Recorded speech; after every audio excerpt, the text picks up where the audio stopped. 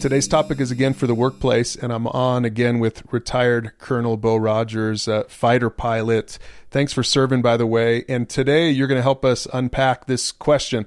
Where should a commander be on the battlefield? And I guess, for guys that don't know war strategy at all, my guess is you're saying that he shouldn't be on the front lines fighting? That's very true. And I learned, again, this concept from when I was talking with one of my Army buddies at Army General Command and Staff School. And he was a captain that was in charge of a unit that was in a firefight in one of the areas out in the Iraq War. And I asked him, because we call ourselves trigger pullers, guys that actually employ firepower. So I asked him if he shot his weapon during this firefight. And he said no, because if I'm shooting the weapon, who's leading the group? And that thought had never really occurred to me. So, yeah, it's actually, you have to be very decisive on what you're going to be and what role you're going to play when you're leading an office, or in this case, a group of soldiers. Now, I would imagine in particular, this might be a hard question for the servant leader. And I know you're really big on servant leadership. But a servant leader is a guy who, washes the feet and does the dishes and wants to serve and lead and be humble and set a culture. So can you speak to that a little bit? How does a commander who wants to be a servant leader, how does he have to still be disciplined?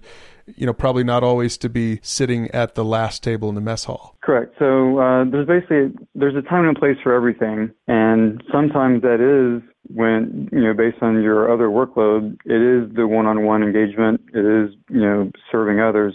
But sometimes you've got to be the leader of your organization and be out in front and say, this is where we're going. So imagine in the office, you're going to have lots of emails to do. You're going to have people to meet with, and you're also going to have meetings to go to.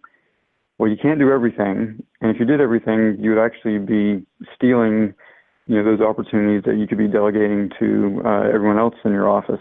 So as a leader, you've got to figure out where can I have the most impact and have the most influence today. And that might be on a one-on-one conversation with the door closed with a subordinate who's having some trouble. It also might mean canceling everything and going to a very important meeting that is going to, determine the future of your office. For me personally, I generally set it a Wednesday night was always my finish everything I could on email, and so it'd be my late office night. But then Thursday was delegate everything to my deputy, because I'm going to go home and make my date night on time, and that was a way that I managed my time and my family expectations. Yeah, talk about the difference between the urgent things and the important things, both at work and at home. You bet. So everything is urgent, especially if someone else is wanting you to do something. It's always urgent. It's always important. But you have to decide what's really important. Just because it needs to be done soon doesn't mean that it's necessarily important. And that's why if you have a very defined vision and goals for your office, then you can look at some of these things that look urgent, maybe even they look important, and go, that is really not getting me to my goal. That's just something that needs to be done that's really not that important. And you can help focus your efforts to be where you can have the most influence and the most impact to move your organization or to move your family to the place in the direction that you want it to go. Well, Colonel Bo Rogers, thanks for joining us for this. And again, those of you listening to this, make sure to check out the resources at flextalk.org so you can bring this conversation into your workplace. And if you want to bring Bo into the workplace to help you unpack these, we'll make sure to leave his contact information below.